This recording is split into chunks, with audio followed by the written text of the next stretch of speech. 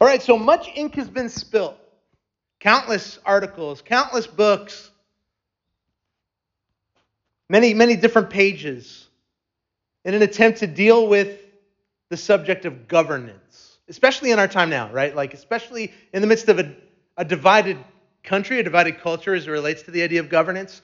Essentially, the question is, what does it look like for a person or an organization to rightly govern others, you know? Like, what does it look like to govern in such a way that's just and that benefits the one being governed? Another way to put the question would be in broad leadership terms, and that's another major discussion in our time. What does it look like to lead others well? What does it look like to, there's this mission that we have at Gospel Life Church. There's a mission that an organization has, a mission, a vision. What does it look like to lead people toward a vision? What does it look like to bring people toward some kind of end result? And in the context of the church, it's been really sad. It's been a sad season for a lot of people because not Gospel Life, but broadly, there's a context of Christian pastors in Christian churches who are either forced to resign or who are fired, not always because of obvious moral failures or addictions, not because of embezzlement or fraud, but rather, in the majority of cases more recently, it's because of the way in which they're leading others, lording it over the body of Christ, bullying people, seeking to be served rather than seeking primarily to serve. So, there have been podcasts that have delved into this in a more deep level, even more recently with like the rise and fall of Mars Hill. Like, there's been a lot of talk about why has this been the case? Pastors who are attempting to manipulate or control, leaders, elders in the church attempting to lead through manipulation and control, putting up anger oftentimes as a means of creating fear in a culture so that people will do what they want, like to get the end result that they're looking for. And look, this has also been a cultural conversation related to the workplace. So if you're here this morning and, regardless of what kind of business you're in or company that you're involved in, there's so many conversations right now about workplace culture. And that's a good thing because, listen, some organizations, leaders, they're being outed as toxic. Leaders and CEOs who haven't had moral failures or addictions, embezzlement or fraud, but rather leading in a way that lords it over others, bullying people, seeking to be served primarily, attempting to manipulate and control, putting up anger as a means of getting what they want. Okay? It's a real problem. And it's a problem that comes with a question, because I think in the minds of a lot of people, if right leadership isn't manifested like that, we have a really hard time understanding, well, then how do you lead people toward a vision? If right leadership isn't manifested by really creating the kind of pressure that's going to get the job done, that kind of manipulates and controls, really creating this kind of pressure in a workplace that often leads to shaming and therefore a toxic culture, because we all acknowledge that part's not good, but then the question is, so how do you lead others well? How do you bring about an end result? How do you do it functionally? What does it look like? Because listen, the vast majority of folks within the church today, within the evangelical church today, would agree that the above-mentioned tactics are toxic. There's broad agreement that in these situations that are now very public, and there's been post-mortem investigations into these things, it's like, okay, that wasn't healthy. That wasn't good. That wasn't for the good of people, right? So the vast majority of folks agree that's toxic. Cultures that are built around the kind of pressure and shaming internally always lead to a toxic culture. It has no place within the church. There's agreement there. But then oftentimes those same voices, even from within ourselves, will push back hard against a truly, what we call at Gospel Life, a gospel-centered approach to ministry. They push back hard against the idea that spiritual growth, or that bringing about the end result of discipleship, comes primarily through grace at the cross. Not through our work, not through our effort, but grace at the cross. And the same primary need that a non-believer has walking through the doors of a church is the same primary need that all of us have. That a believer who's believed as long as they can remember their entire lives have every single day. Every single day, you guys. So there's this internal voice within us. We recognize that's toxic leadership. But then there's this internal voice within us that says, no. My spiritual growth is because I'm so mature. It's because I've grown up in my faith. It's because I'm told what to do in terms of like an itemized list of spiritual fruit that should show up in the life of a mature believer, and I've checked off those boxes.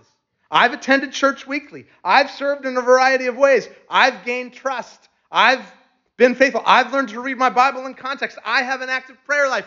Sure, the gospel got me into the kingdom. Wouldn't be here without it. Wouldn't be here without Jesus. But this effort, these good works, this is the primary reason for my spiritual growth. It's the primary reason why I deserve leadership. It's the primary, but listen to me. What we see here in John 9, in this section of text, continuing on from last week, is that if you reject the reality that this good news of Jesus, is central, not only some proposition to believe, but it's central to what saves us and also what sanctifies us. It's central to what brings us into the kingdom, and it's central to what allows us to make progress in the kingdom. If you have a view of leadership that's based on what you need to do, having the right strategy, putting up the right number of chairs or stairs or bases and moving around the circle, I'm telling you, the natural outcome of that is the toxicity that we see all over the place. It has to be. I'm going to argue from the text. I think you'll agree by the end. That's what the text is saying. So we see that here because here in John chapter 9, we see two means of governance. I have this outline, real simple outline, 2 points. Two means of governance in the text. I think this is the argument in the text. I have it in your liturgy packet, so you can look there. I invite you to take notes. If you're taking notes, that's great. I invite you to have your Bibles open and looking there.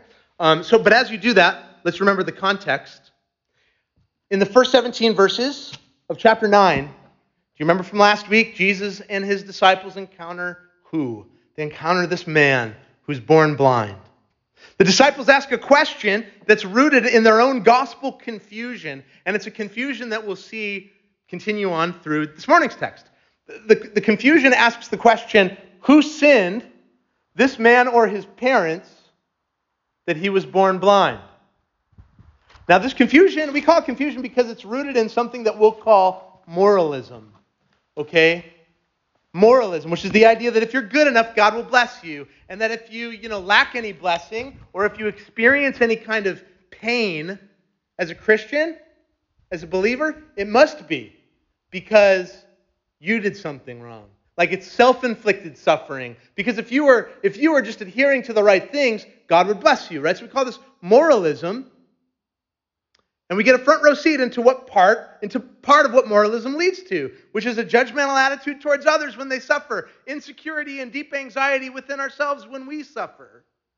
And Jesus uses this as a teaching opportunity. He tells them, no, the reason for this man's suffering wasn't his sin, but rather God's sovereignty. He heals the man, and amazement spreads around the crowd who now hear the man's story, but there's also opposition from the religious leaders. If you want to hear more about the first 17 verses, go back to last week and listen. But here we see, in the opposition against Jesus, we see another end result of moralism, starting in verse 18. The Jews did not believe, look at verse 18. The Jews did not believe that he had been blind and had received his sight, this man, right?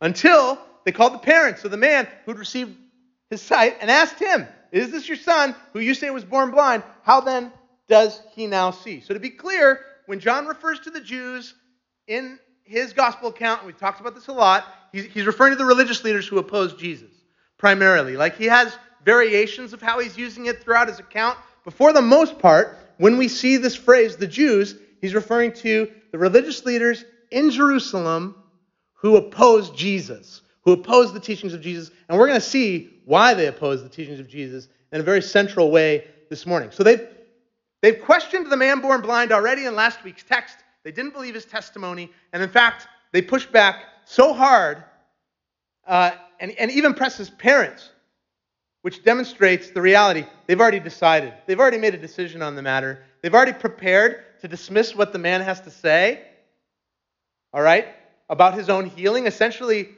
they're trying to make the pieces of this puzzle, as they hear this story, fit their narrative.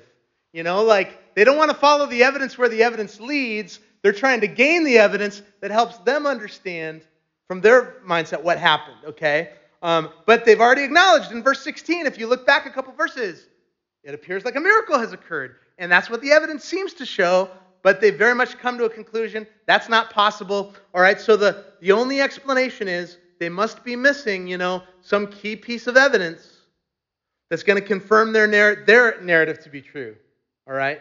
They're coming in super biased against this. They have these preconceived ideas, super biased. So there are really 4 points they focus in on as they talk to the parents. First, they say, look, they're thinking, maybe this is simply a case of mistaken identity. The crowd sees this guy, he's making all these claims, but it's not really him, it's a hoax. It's a guy who knows he looks something like him, he's trying to pull a fast one, and while that might fool the crowd, it won't fool his parents. So they want to know, is this your son? Second, is it the case, if it's the case that this is their son, can they confirm that he was born blind before he had this encounter with Jesus? Like maybe his blindness was just temporary because of some external factor, some dust that got in his eyes or whatever, but it wasn't nearly as bad as it was made out to be. So maybe it was just temporary blindness. Third, in the case that yes, it's their son, and yes, he was blind before the incident, can they confirm he was born this way? That he was born blind? That actually this is something that there was a sense of hopelessness attached to? Or is this a situation where he went blind later on, he got treated, it's good? Fourth, if he's their son, if he was blind before the incident, and if he was actually born blind, like if all that stuff is true, what explanation can they give? Like maybe they have a view on this healing that minimizes the role of Jesus. They can shed some light on this, again, from their vantage point of the narrative, which would be like Jesus had nothing to do with this, okay? So how do his parents answer these kind of 4 points of objection? Verse 20, his parents answered, we know that this is our son and that he was born blind. So they deal with the first 3 points with one simple sentence. Yes, he's our son, not mistaken identity. Yes, blind before the encounter. Yes, born blind. But when it comes to giving an explanation, they hedge big time. We see how uncomfortable they are with the line of questioning in verse 21. But how he now sees, so here's their explanation. How he now sees, we do not know, nor do we know who opened his eyes. Ask him. He's of age. He'll speak for himself. This is really striking. They refuse to give any indication of Jesus' healing. They don't support their son's testimony. They don't have any kind of positive word of like, I've never known him to lie before, and like, look, I just told you, he's our son. He was born blind. His blindness was real. Now he sees. It seems like no indication that the Lord has done any kind of a work, right? And think about that. Like, I think John really is playing on some of these emotions in the text very intentionally. Because if this is your boy, this is your son or your daughter, this is your child, and they were born blind, and now, we're going to see much older, they can see, you'd be rejoicing, and very likely, like, you'd want to give glory to the one who did it. You'd want to give some kind of thanks to the one who was able to do this, but they don't. They punt on the question. They punt on it totally. Why? Why are they so cagey? Verse 22 tells us, his parents said these things because they feared the Jews, for the Jews had already agreed that if anyone should confess to be Christ, he was to be put out of the synagogue. Therefore, the parents said, he's of age, ask him. And it's here that we actually see the first of 2 means of governance coming into view clearly. 2 means of leadership, right? Different types of leadership. Though it's already been well established in John's gospel, we've actually talked about it a little bit before, but it's this, okay? First of all, we see, very simple, very true, moralism governs by fear. Moralism governs by fear. This idea of moralism produces fear in the heart of a person adhering to it because what does it produce? It produces, and what does it come out of? Self-interest, right? Self-interest, self-protection. Okay, because listen, moralism, the idea that if you're good enough, God's going to bless you, suffering, self-inflicted, because you must have been unfaithful, must have done something wrong. It's entirely self-centered. It's like, I'm acting in order to get something out of this for me. Right? It's centered on me and what I need to do to receive the blessing. It's centered on me and what the good thing I must have done, or the bad thing I must have, the thing that must have gone wrong. And so it's very, very naturally leads to a kind of self-protection or self-interest in that kind of culture that produces fear. It's impossible to avoid. Not only that, but moralists in leadership will always govern by fear. They have to. It's just what it produces, because as they lead, the worth or value of the people under their leadership will be established by what those people do for them. Right? Like, that's just the natural adherence of moralism. Your worth or value under moralism is grounded in what you do. So if you're a moralistic leader, the worth or value of the people under your care is entirely geared around what you can do for your leader. Right? And so there's fear. It's not based in truth. It's not stirring people to change and transformation in right ways, as we'll see. It's manipulating a certain response. You're trying to manipulate through fear. How? So there's a variety of ways moralism can manifest itself in this way, but the text gives us one clear example: retribution. The parents know full well, if they don't measure up to expectations here, what's going to happen? Pharisees will put them out of the temple. Retribution. They'll be excommunicated, removed from the very center of their faith, removed in a lot of ways from their own community, removed from their friends and family and neighbors. The central place of worship for them is the temple. Removing them from their community. It's a serious threat. It has yes, religious implications that are very serious for them. It also has a societal or social connotations too, because this is their community. So listen, this is unfortunately commonplace in many workplace environments.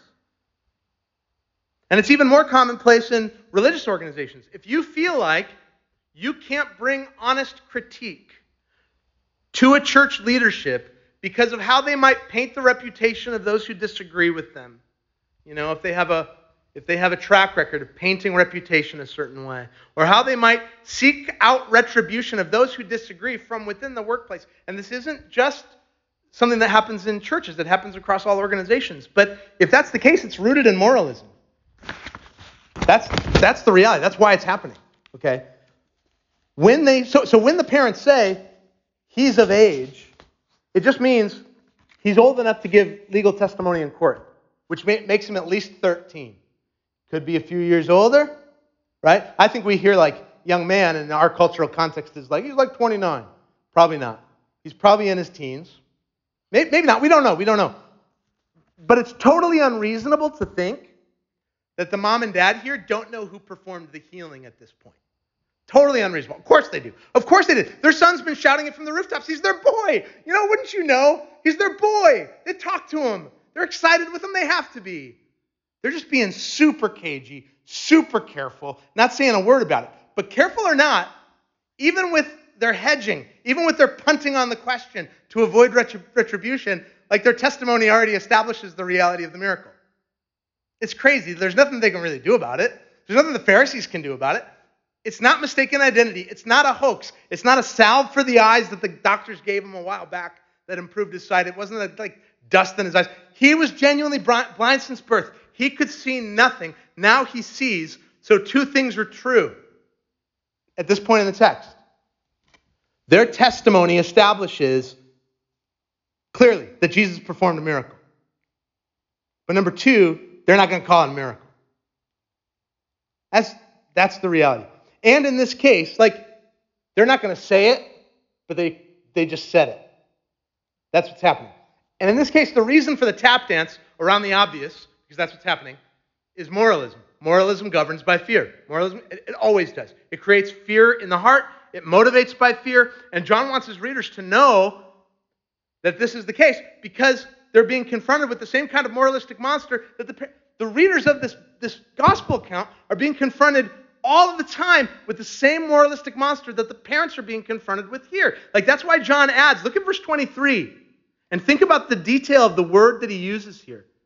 The Jews had already agreed that if anyone should confess Jesus to be Christ, he was to be put out of the synagogue.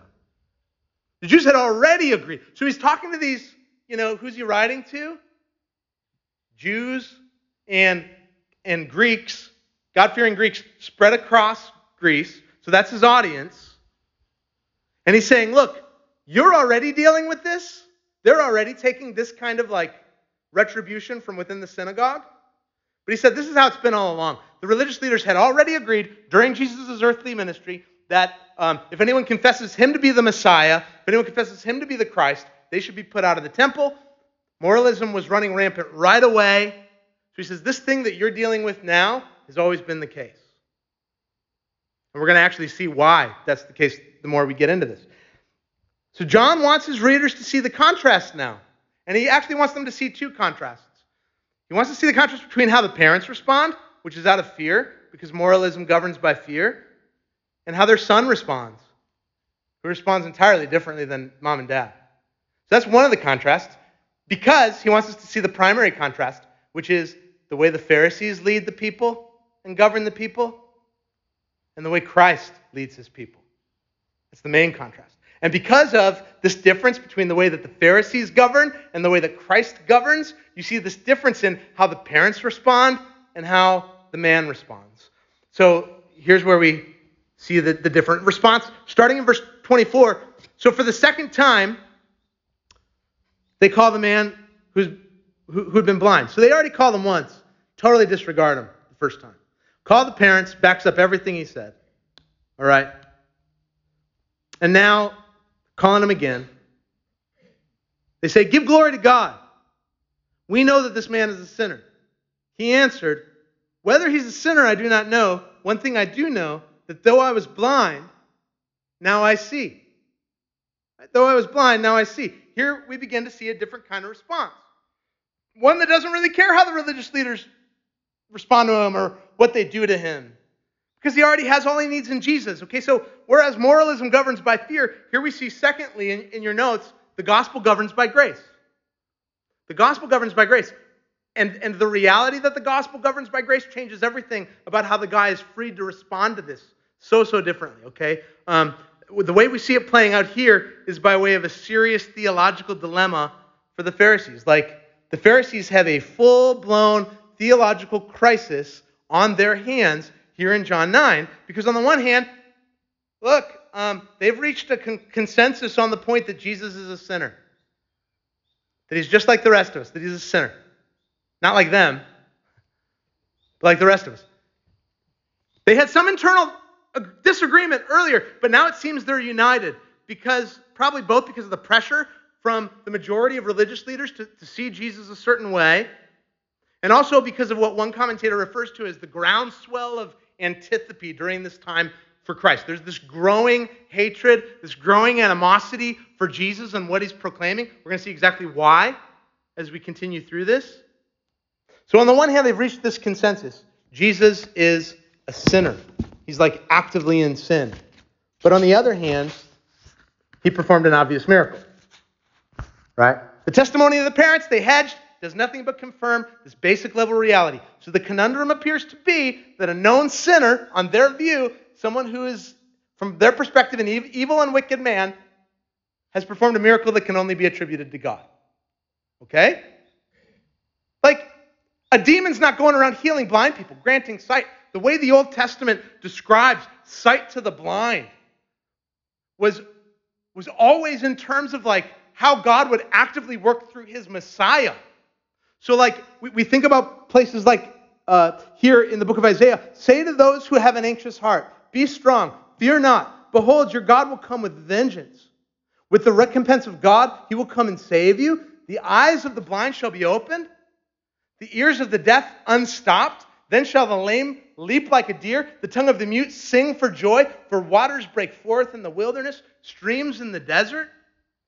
This is Jesus comes to give sight to our eyes. Satan wants us blind and deaf and dumb. He wants us not seeing truth or hearing the truth. Jesus comes to give sight, to unstop our ears so that we can hear and understand truth. So again, they're already prepared not to believe the dude's testimony. They think he must be missing something here, so they must be missing something, so they press in again. Give glory to God. We know that this Jesus is a sinner. And when they say give glory to God, it's important we understand, they actually don't mean you should praise God for what he did. That would be right and appropriate. They also don't mean you should praise God, but not this Jesus. And I think a lot of people wrongly interpret that here. It makes sense why. But actually, this is a very common phrase during this time that essentially in a legal context simply means before God, own up, confess, admit the truth of the matter, admit it. Admit that he's a sinner. Admit that this Jesus is a lawbreaker. After all, this happened on the Sabbath. And so as it relates to the question that they're asking him, the man doesn't pretend to be a theologian who understands how Jesus might have broken the Sabbath. He doesn't pretend to be some Sabbath expert, some like they are on the oral, they claim to be, on the oral law of Sabbath. He only knows the transformation that has occurred in his life as a result of Jesus. That's all he knows.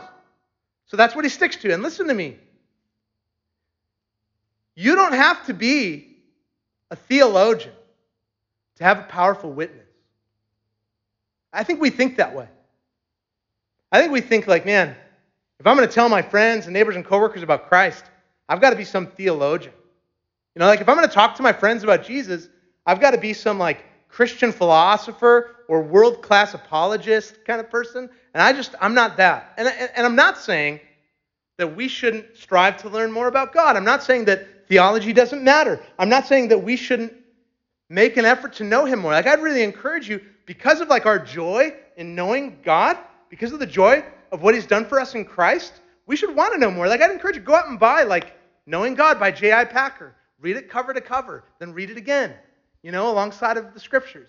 These, grow in your knowledge of the Lord. That's a good and godly thing, but you don't need to be a theologian to have a powerful witness or a powerful testimony. You just need to bear witness about the miracle that's occurred in your life. The miracle that's taking you from death to life.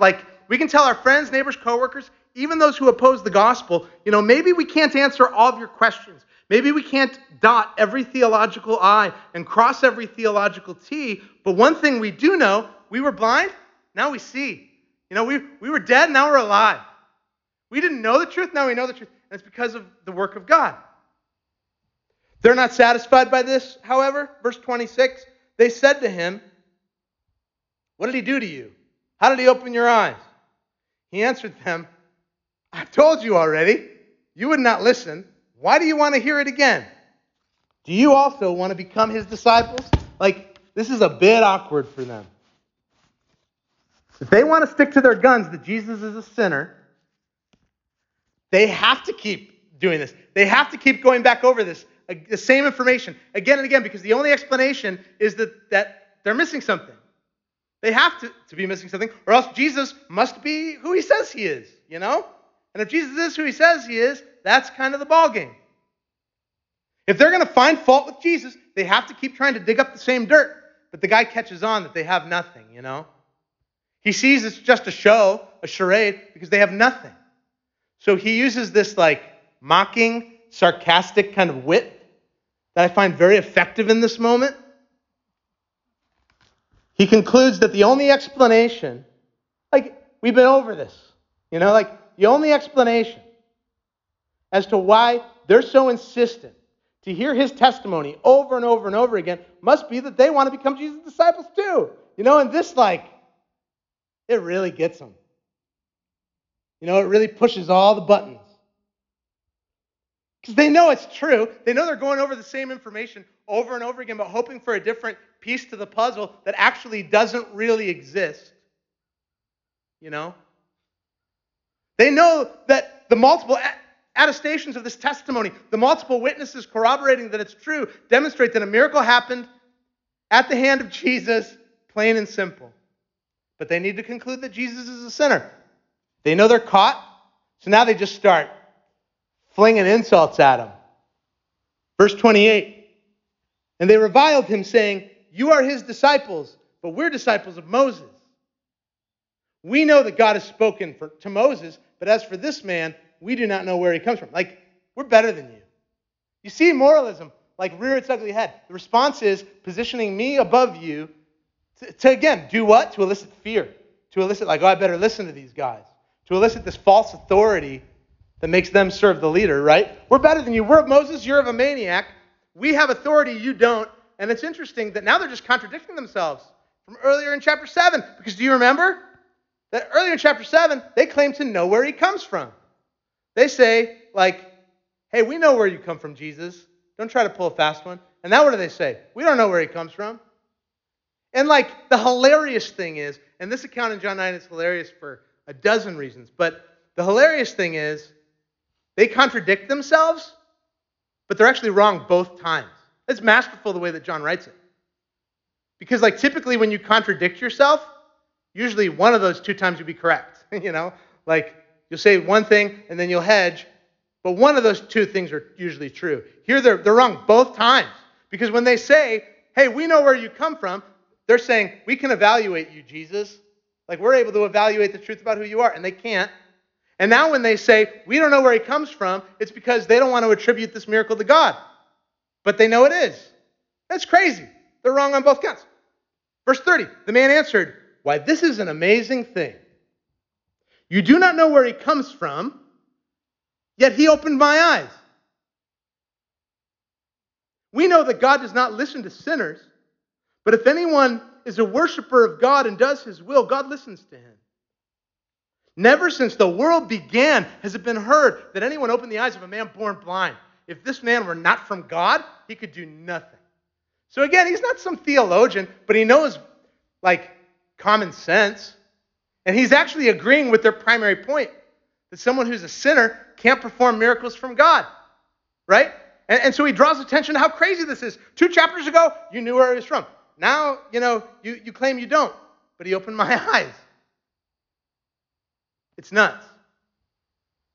Healing of the blind, super rare Old Testament occurrence. But nowhere in the Old Testament, nowhere in Jewish tradition, do we have any example of someone being healed after being born blind. Indeed, as the man makes clear, never since the world began. But you might read this. So it's obviously a miracle. It's obviously a miracle from God. But you might read verse 31, and you might say, but Jeremy, I thought you were talking about how moralism is bad. But look at verse 31. The man says, we know that God does not listen to sinners, but if anyone is a worshiper of God and does his will, God listens to him. And isn't that just moralism? Isn't this the idea that if you do God's will, God listens to you? God will do what you say. He'll listen to you. But if you're a sinner, he won't listen. He can't listen. No, but listen. The whole point of this text is to tell us that that's true of everyone. Right? That it includes the Pharisees. Like God does not listen to sinners because sinners rebelled against God and now he can't. Our hearts are far from him. All of us. Every single one of us. It's true. But if anyone is a worshiper of God and does his will, God listens to him. This man is saying there's one of whom this is true, apparently. He's actually drawing a contrast. He's saying, I couldn't have done this miracle. You couldn't have done this miracle. Only one who God listens to. Only one who's without sin. And there is someone who came who wasn't a sinner. Who's a worshiper of God, who did his will. If it weren't the case, he could have done nothing. Verse 34, they answer him, you were born in utter sin, and you would teach us.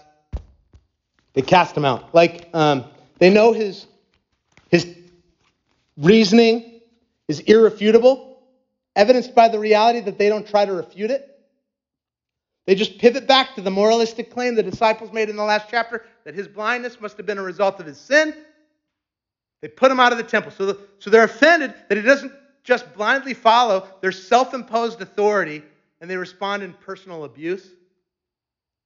The context of John's final comment, and they threw him out, suggests that this is excommunication, the same thing that the parents feared, right? So it was a threat. It was a legit threat. It was a means of trying to scare the people. They attempt to govern out of fear, but the man is given something else that enables him to speak out in the midst of opposition. He's given Jesus. Verses 35 to 41. Jesus heard that they cast him out, and having found him, he said, do you believe in the Son of Man? He answered, and who is he, sir, that I might believe in him? Jesus said to him, you've seen him, and it is he who is speaking to you now. He said, Lord, I believe, and he worshipped him. Jesus said, for judgment I came into the world, that those who do not see may see, that those who see may become blind. Some of the Pharisees near him heard these things and said to him, "Are we also blind?" Jesus said to them, "If you were blind, you would have no guilt. But now that you say we see, your guilt remains." A passage that I think is really very much in view here, as John writes this, especially of readers and hearers of this gospel account during this time that John writes, is Psalm 27:10. "Though my father and mother forsake me, the Lord will receive me." His father and mother kind of forsake him. I don't know, go ask him. They're scared. John essentially, he's received by the Lord. John is completing the story here. Jesus taking the initiative, finds the man who's cast out, brings him to decisive and knowledgeable faith. Jesus being the only one who is able to do this thing of worshiping God perfectly, of coming before the Father as one sent from God, now extends this very thing to the man so that he can rightly worship. He brings him to this faith that causes him to bow down. People who say John's account must obviously not be talking about Jesus as God, Jesus isn't claiming to be God here. What do you do?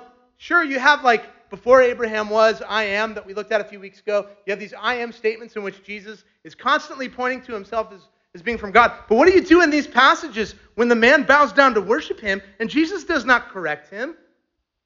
This is just obviously yet another instance in which John is showing us the deity of Christ.